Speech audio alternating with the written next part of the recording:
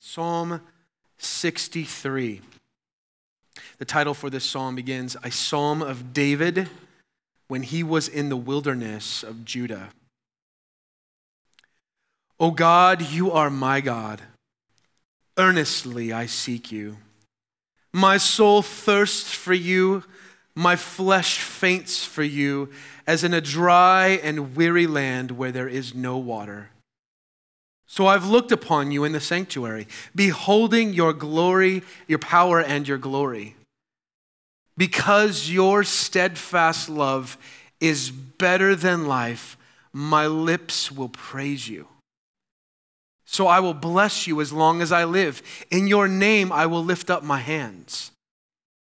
My soul will be satisfied as with fat and rich food, and my mouth will praise you with joyful lips. When I remember you upon my bed and meditate on you in the watches of the night.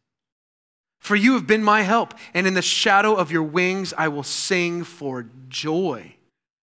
My soul clings to you, and your right hand upholds me. But those who seek to destroy my life shall go down into the depths of the earth. They shall be given over to the power of the sword. They shall be a portion for jackals. But the king shall rejoice in God. All who swear by him shall exult, for the mouths of liars will be stopped. This is the word of the Lord. We're in a series right now called Soul Songs. We're taking just a brief journey this summer, just taking some time to consider what is the songbook of the scriptures that express in words sometimes the things that our souls just do not know how to say. I've been there, you've probably been there before, in a moment, in a season of hurt and pain, or maybe just even rejoicing, and you're like, I just don't have the words. Human words just don't cut it. And there's been many times I've had to open scriptures to find the words that can accurately describe what I'm feeling in my heart. And we come across David's psalm in the wilderness this morning. Now, I think it's kind of fitting. This was not planned. I know some of you think there's some sort of conspiracy that I secretly called the school to turn off the AC to make it feel like a desert and a wilderness in here. I did not do that this morning. And so this is divine providence that God has brought us to this psalm today to teach us in a tangible way our souls being thirsty, right? By the way, we've got waters to your right. We don't want anybody feeling lightheaded or anything like that. Please, you can even get up now. It's not a distraction if you want to grab a bottle of water here this morning.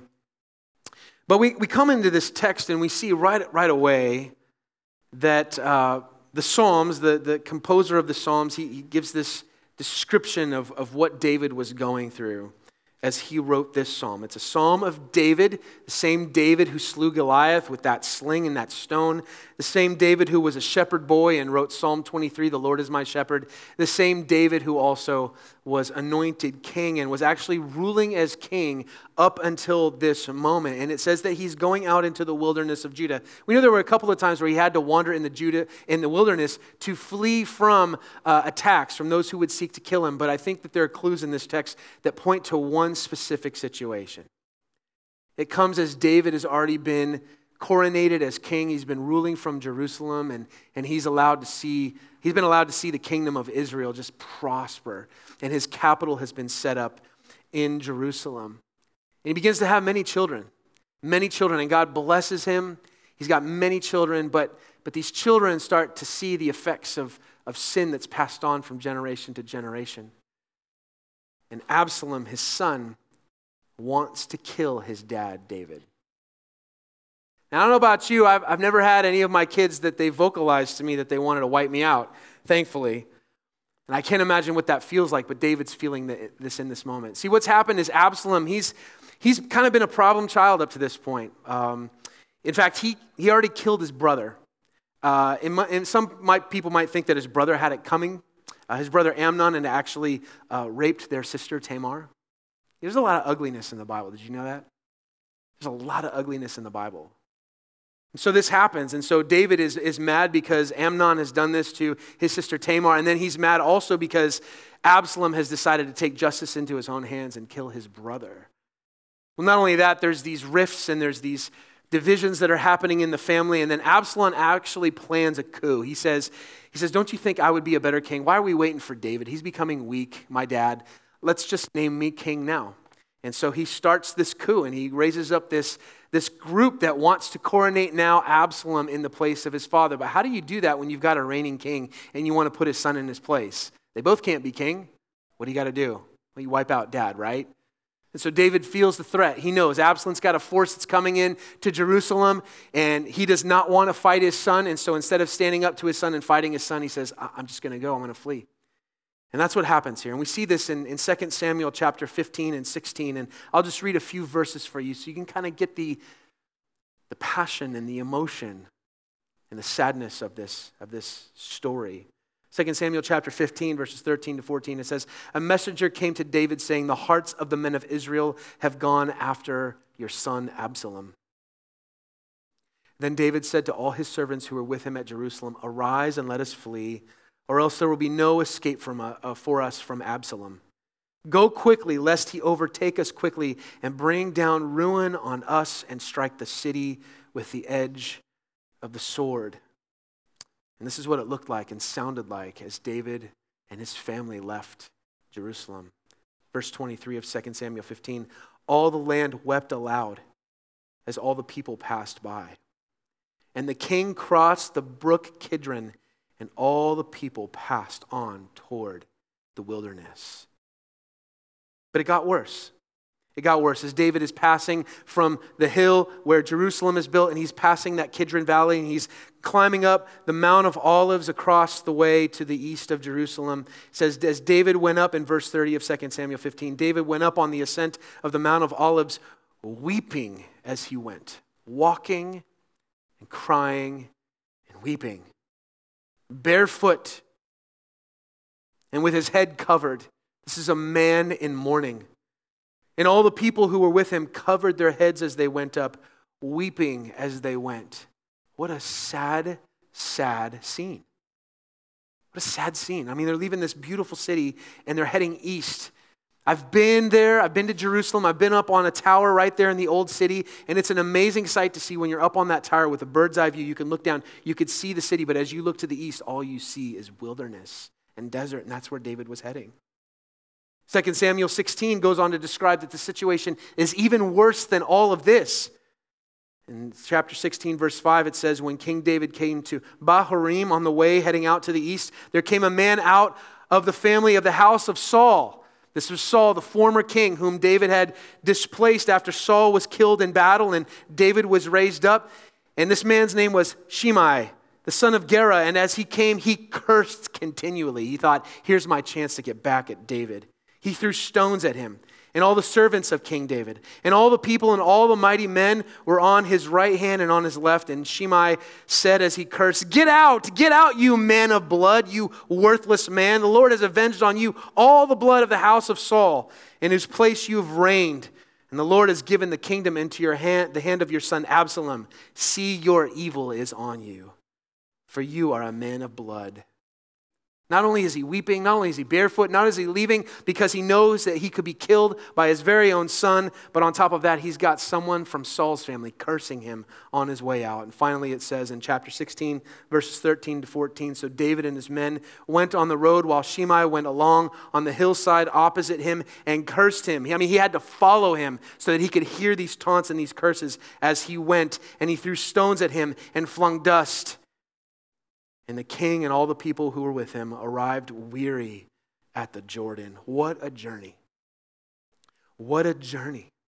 Walking along barefooted, knowing that your son is raised up of a force that wants to kill you, and then you've got this man taunting you. David had arrived at a wilderness place. He was in the desert. Literally and spiritually. I think I've got a picture here of the wilderness of Judah, west of Jericho. How would you like to live there? How would you like to go on a barefoot hike there? It's dry. My wife and I, we got to spend some time there when we were in college, and that valley that you see there, it's a wadi. It's where the water rushes through, and we actually did a hike down in that wadi, and it's some of like the nastiest still water you could ever imagine. It's just amazing to see how dry it is. And as David is penning this psalm, Psalm 63, this is his scenery. You know, some of you go on vacation. I was just at the beach in North Carolina a few weeks ago, and I felt all kinds of inspiration. Lord, this is beautiful. This is awesome. My feet are in the Atlantic Ocean, and the breeze is blowing, and I'm like, well, I feel inspired, right? How about this for inspiration? How about this? The wilderness, in the desert. And David has to ask himself this question. I'm leaving the place where God's presence dwells back in Jerusalem with the Ark of the Covenant and all of that. And I'm coming into this wilderness, into this desert. Is God with me in the wilderness? I've lost my kingdom, my possessions, my protection. What do I have left?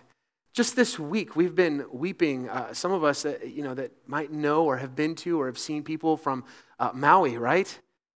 We've seen this paradise on the shores of Maui and Lahaina just get burned to the ground.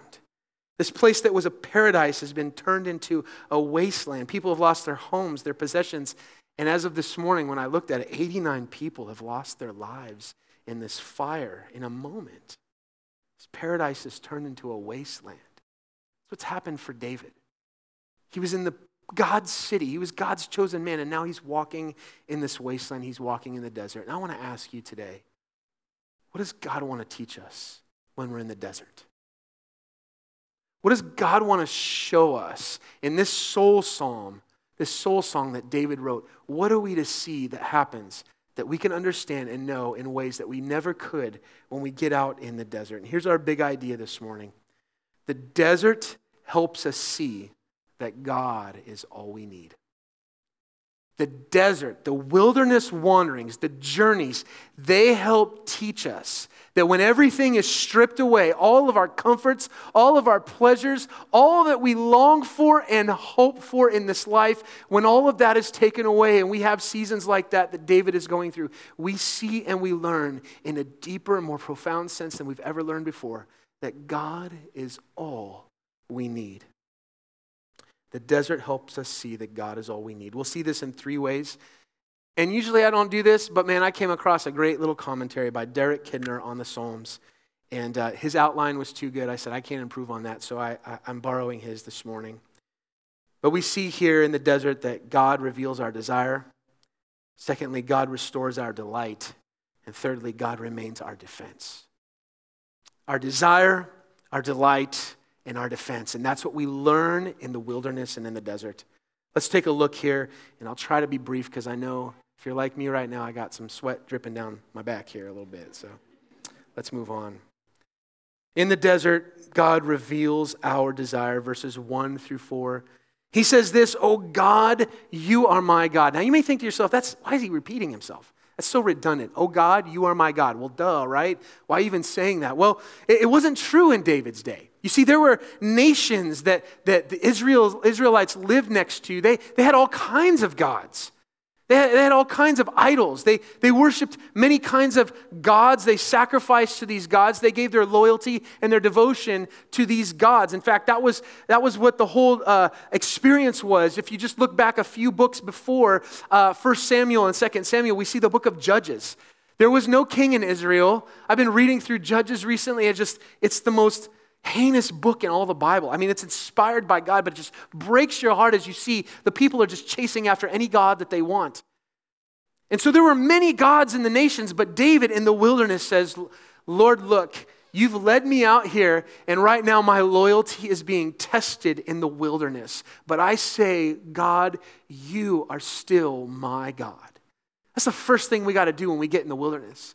We have to put our feet in the ground and say, when I see that scenery of death and destruction, and I see just everything around me feels like a wasteland in my heart and in my soul and in my mind, first thing I have to recognize is that, God, you are my God.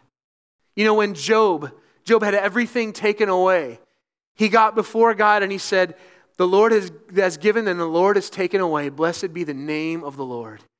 He didn't turn his back on God. He didn't curse God, but he said, right here in this moment, I don't understand what you're doing in this wilderness, but my loyalty is yours. God, you are my God. And he says, earnestly, I seek you. I'm reaching out with you. I'm seeking for you with all of my might. It's hard to see you. It's hard to feel you right now. But Lord, I'm crying out to you and I'm looking for you. And he says this, and I love this language because I think we're going to feel it this morning. My flesh faints for you in a dry and weary and humid even auditorium, right? My flesh faints for you where there is no water. That's why we got you bottles of water this morning, right? But here's David. You saw the picture of that wasteland. You go down deep into that water. You're not going to take water from there. That water will kill you. Where am I going to find water? But David's not talking. It's interesting here. David's not talking about physical water. I'm sure they brought that for the journey. That's why they ended at the Jordan. It's where the Jordan River where they can get fresh water. But he's saying this. Look at the language here in verse 1. My soul thirsts for you. My flesh faints for you. What he's saying here is this. It's not just that my throat is parched, that I'm feeling a little dehydrated, but my soul feels dehydrated. My soul feels thirsty. My heart feels cold. My heart feels heavy and dry. And so, God, I could take as much water as I want to sip right now, but there's nothing that I could take from the ground or bring with me from Jerusalem or find at the River Jordan that can quench the thirst of my soul. I'm being hated, I'm being cast out, I'm being chased down, and I feel unloved, I feel abandoned, I feel hated. Shimei has just followed me and been throwing rocks at me and cursing me. I feel smaller than an ant. My soul is dried up like a raisin. And just like I would thirst for you in this dry and weary land, when I've been through this before, David is saying, I'm thirsting for you. There's a thirst that I'm experiencing in my whole body that only one person can quench, and that's you, O Lord. So he says, earnestly, I seek you. Just like in the desert, we don't have too many deserts out here. Boy, drive out to California, Death Valley, the Mojave Desert. You see there's no water there. This is far beyond asking for physical water in the desert. David is calling on the Lord from the heart. There's one time I mentioned to you, my wife and I got to spend a semester in Israel, and we were taking a hike through the hill country. I mean, it was cool, but usually in the hill country, you go along with the ridge line. For some reason, our professors, they decided to go like over the ridge lines. And so it was quite a journey. Now, I have to tell you this, I was 21 years old. I had a little less weight and a lot more hair, and I was very fit, and so I didn't think anything of going on this journey. I don't know if I had food poisoning or whatever the day before, but we start on this hike, and all of a sudden, my head is feeling light, my stomach is starting to hurt, and I think to myself, this is humiliating. Like, my wife and I were just dating at the time. I'm like, I am going to make a fool of myself here. This wimp can't even handle this hike. And so we continue on and on and on, and finally, over and over and over again, I'd have to stop and sit and wait to catch my breath and get up again, and eventually, I just lost all fluids that I'd put in my body, and I laid on the ground, and I couldn't move a muscle. They had to rush me to the emergency room, and I had to get fluids in me and all this stuff, but it was a terrible, terrible experience. I know what it's like to be in a dry and weary land right here in the wilderness of Judah. Sometimes we do that to ourselves. We continue on and on and on in this journey. David in the wilderness says, I have to stop and go to the only one that can quench my thirst. Some of you are on a journey today. You might be in the wilderness. And you think, I just got to keep going. I just got to keep going. I'm strong enough. I can handle this. I can do it. But God is saying, when are you going to stop and realize that the only thing that can truly satisfy your soul is not your job, it's not your promotion, it's not your spouse, it's not your retirement, it's not that next vacation that you're planning for next summer. It's only found in me. I'm the only one that can truly satisfy your thirst and your soul. And so we see that God allows us to be in these wilderness moments so that he would reveal to us that what we desire deep down in our core of our being, more than anything else in this world, is not fame or fortune or identity or some sort of accomplishment. It's saying, I need to know this God who created me and experience his steadfast love. I love what verse 3 says. He says, your steadfast love is better than life. Your steadfast love, Lord, is better than life. What a statement. I mean, for us right now, we'd say, Lord, your steadfast love is better than air conditioning, right? I'd love if we get that AC back on, but your steadfast love is better than life. This is the real test, I think. And David is showing us here in this psalm the true test of where our heart is when we're in the desert.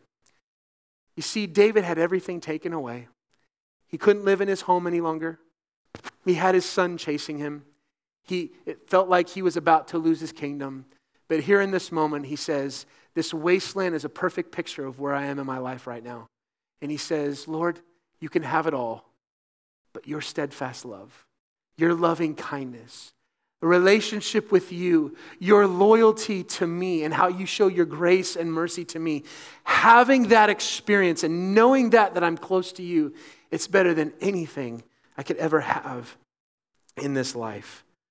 You see, the Lord allows us to experience seasons when all of our comforts, when all of our securities, where all of our badges of honor even can be stripped away so that all that remains is Him. That's what happens in the wilderness. It reveals where our true desires are. I love this quote from C.S. Lewis in Mere Christianity. He writes this, if I find in myself a desire which no experience in this world can satisfy, the most probable explanation is that I was made for another world. I was made for a place where my desires can truly be satisfied. I can't satisfy it in sexual fulfillment or in my appetites or I can't satisfy that in a driven career or a promotion or a place or a badge of honor. I was created for something else because none of these things in this world can satisfy the place of my soul that can be touched by one alone in another world, and that's by God Himself. I was made for something more deep. That's what the wilderness reveals in our hearts. You may be in the wilderness today. You may have come from the wilderness. You may be heading into a wilderness even right now. I hope that this moment will allow you to see in this moment that there isn't anything, when all is stripped away, there isn't anything in this world that can satisfy your heart as God can. I love the old hymn. It goes like this, turn your eyes upon Jesus, look full in His wonderful face. Pretty much is saying, your steadfast love is better than life, Jesus. And the song goes like this, and the things of earth will grow strangely dim in the light of His glory and grace. Only He can satisfy your soul. What are you seeking today, friends? As you came here today and as you're getting ready to start another school year with family and friends and another season where you're pursuing your careers and your hopes and dreams and goals, let the wilderness of David teach you a lesson today. Teach me a lesson. Only God can reveal to us that our desires can only be satisfied in Him. Secondly, we see in this passage that God restores our delight, verses 5 through 8. David says, I'm looking forward to something. My desire is found in Him, and I'm trusting, even in this wilderness, that my soul will be satisfied. He will restore my delight in Him again. My soul will be satisfied as with fat and rich food. Again, I don't believe he's talking about physical food. He's using physical food as a metaphor for what he feels in his soul. And so he's saying, I'm putting my foot down in faith to say, as though I'm going through this wilderness, I believe God is going to do something in my heart and my soul that I could never imagined. He's going to do it. And my mouth is going to praise Him with joyful lips. Right now, my mouth is weeping. We saw that in 2 Samuel 15 and 16. His mouth was literally weeping, but he says, my mouth is going to turn from weeping and sorrow and mourning, and it's going to turn into praise and thanksgiving. He's looking forward to a day that he cannot yet see. Well, how is he doing this? It says in verse 6, when I remember you upon my bed and meditate upon you in the watches of the night. You see, he's looking for God. And he's saying, I'm remembering you in my bed. I'm looking back at all the ways that you've sustained me. Maybe he's rehearsing Psalm 23 in his heart and mind again, as he wrote maybe as a shepherd boy. Lord, you are my shepherd. You will lead me in green pastures and quiet waters. You will restore my soul. I have a track record of what you've done in the past, and I believe that you're going to restore my delight back to me. And so he's meditating on this. He's thinking about it. What do you think about when you get in the wilderness? What do you think about? A lot of you are just amazing problem solvers. We have amazing problem solvers in this church. I'm so grateful for that. Our elders are problem solvers. Many of our ministry team leaders, all of you, some of you are paid as a living to solve problems, right? You're amazing people, so incredibly competent. But even the best problem solvers in the world find wildernesses that they get into. They say, I have no solutions for this. Where can I go? My health is out of my control. My future, my investments, all that I've been hoping in, there's just some problems that I have no answers for. What does David do? He's the king of Israel. He says, I'm going to meditate on what God has done. I love the song we sang this morning. What he's done, what he's done. I thank God for what he's done. That's a great place to be in the wilderness. Remembering what God has done in the past can help fix our eyes on what he could do for us in the future to satisfy our souls once again. He's remembering. He's meditating. In the watches of the night, he says, you've been my help, and in the shadow of your wings, I will sing for joy. I'm coming back. I'm finding my shelter here. I can't live in my palace any longer. I'm out here in the wilderness. But God, even though I have no palace, even though I have no city, even though I have no home, you will be my shelter, and I will take shelter under your wings. You've been my help. And so he says, what else could I do? I'm trusting that you're going to restore my delight, so I'm looking forward to that day, and right now I just wrap my arms around you, Lord. My soul clings to you, clings to you.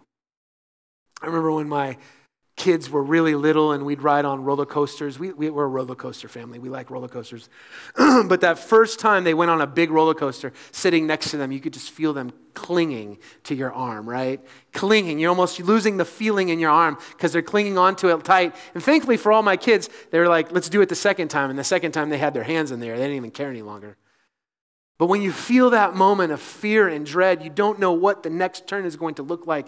God says, cling to my arm. Cling to me. Don't you remember how I've protected you in the past? Can't you trust that I'm going to provide for your soul fat and rich food for your soul in the future? So here's my arm. Cling to me. Cling to me. Who do you cling to in the wilderness? Who do you cling to? Do you cling to your God?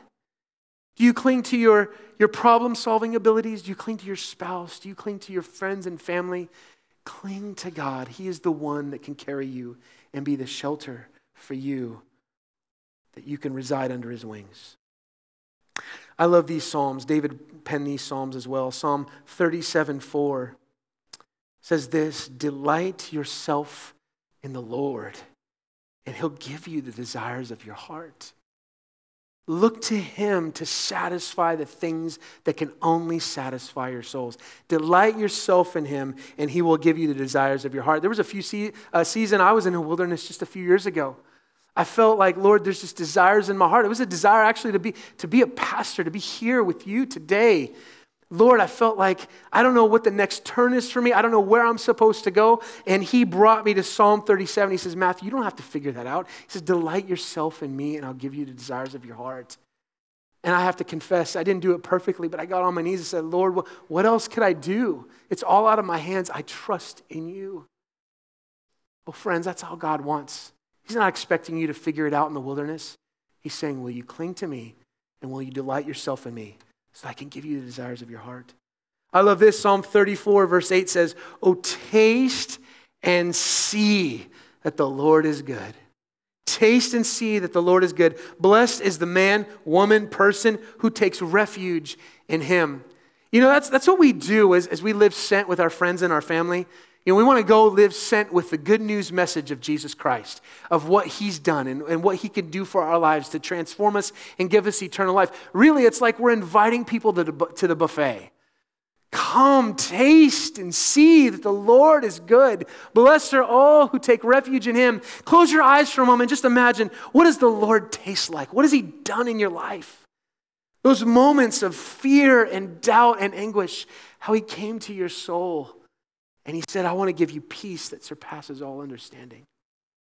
Maybe you could look back and taste and remember, I remember that time where I fell on my face miserably. I was deep in sin. I rebelled against God. I hurt family. I hurt friends. I hurt myself. But God's grace came and it covered me. And he forgave me. And he loved me. And he restored me. Ooh, taste and see that the Lord is good. That's what David is doing in the wilderness. He's saying, Lord, you can restore the delight back to my soul. So there he is. The desert has revealed his desires. When everything else is stripped away, God, you're all I've got left. Your loving kindness is better than life. And not only that, Lord, I'm looking forward to that day that you restore the delight back to my heart and to my soul, when I could see bright days again in the midst of this dark wilderness. But there's a problem, Lord. I can't go back to my palace. I can't go back to my city. I've got enemies who are chasing me down. What do you want me to do? Do you want me to raise up an army? Do you want me to go out there and start chasing Absalom down and putting him in prison? Or maybe he should be judged and put to death, capital punishment. What do you want me to do, Lord? And David remembers, I can wait on him because he can be my defense. That's our third point. Even in the desert, God remains our defense. David waits and trusts in God's power to vindicate him and to protect him. Those who seek to destroy my life shall go down into the depths of the earth. They shall be given over to the sword. They shall become a portion for the jackals.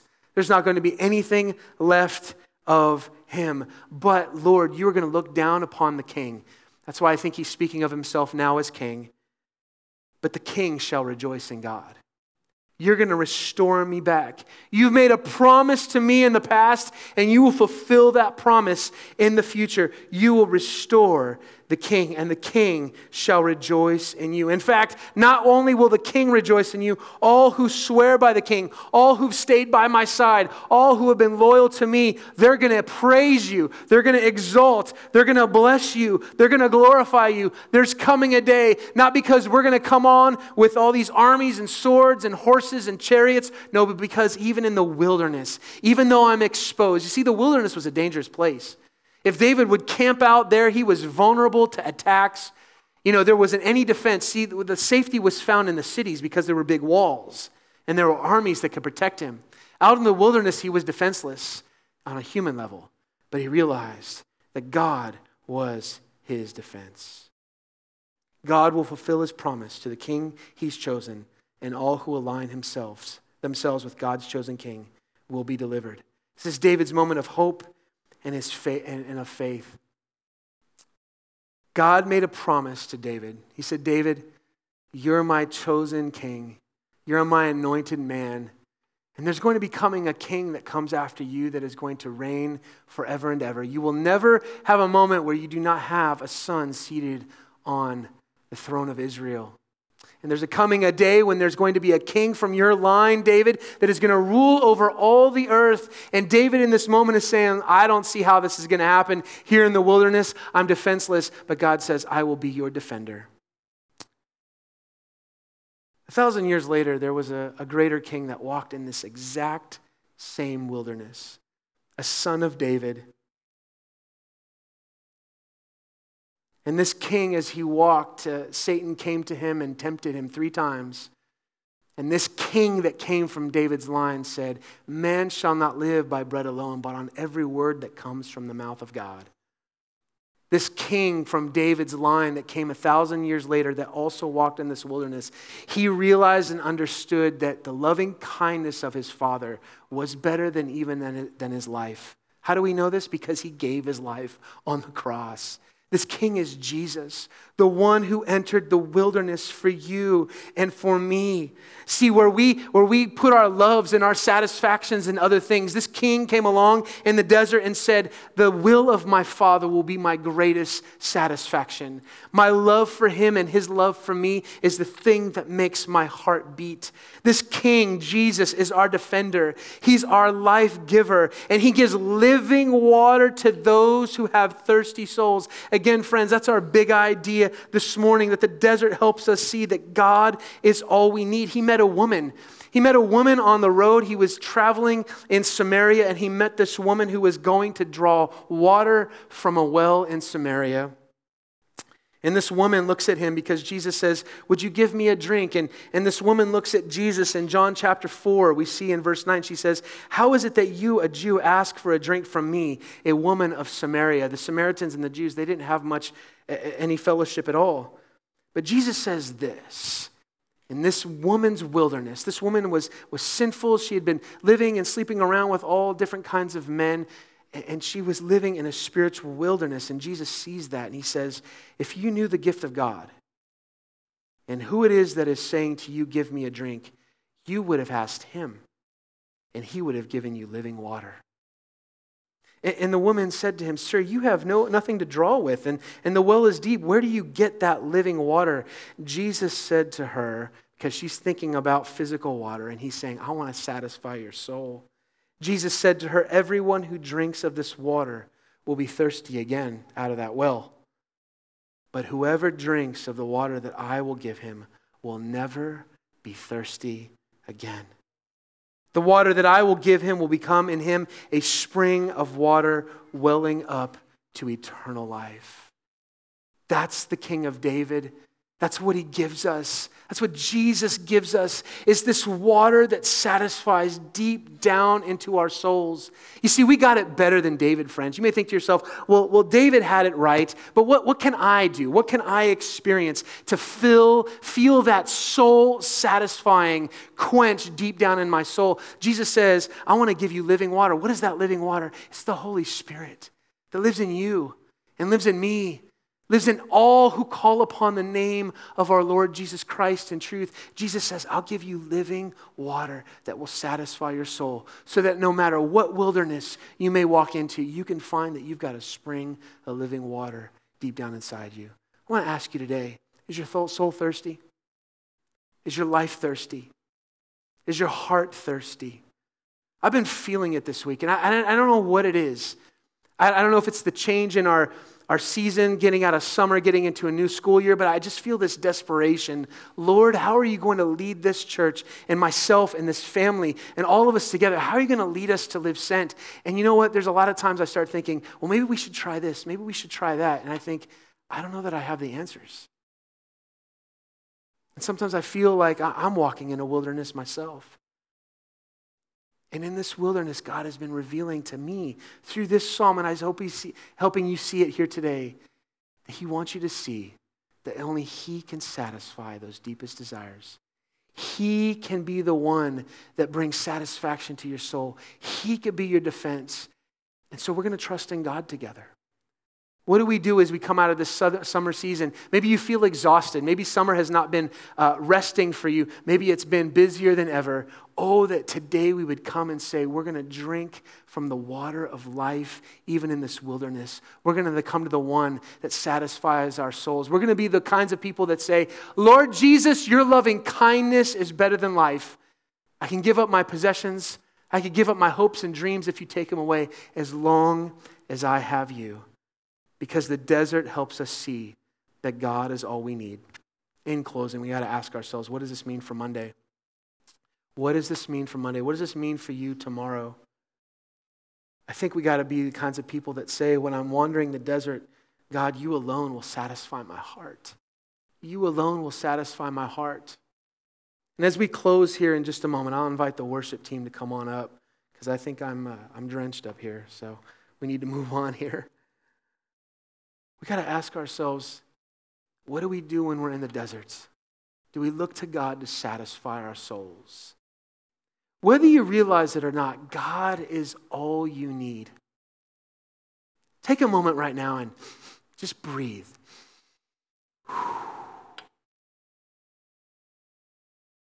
God is the air for your lungs. He's the water for your parched souls. He's the food for your starving hearts. Jesus said in his Sermon on the Mount, he said, blessed are those who hunger and thirst for righteousness, for they shall see God. They shall taste and see that the Lord is good. And maybe you're in the wilderness right now and you felt like, you know what, I am feeling so frustrated because the things that make me feel comfortable and the things that I've loved that have been taken away from me. Now is the opportunity to taste and see that the Lord is still good. Maybe you feel like the farthest thing from your heart and your appetite of your soul right now is righteousness. Lord, I just want this problem to go away.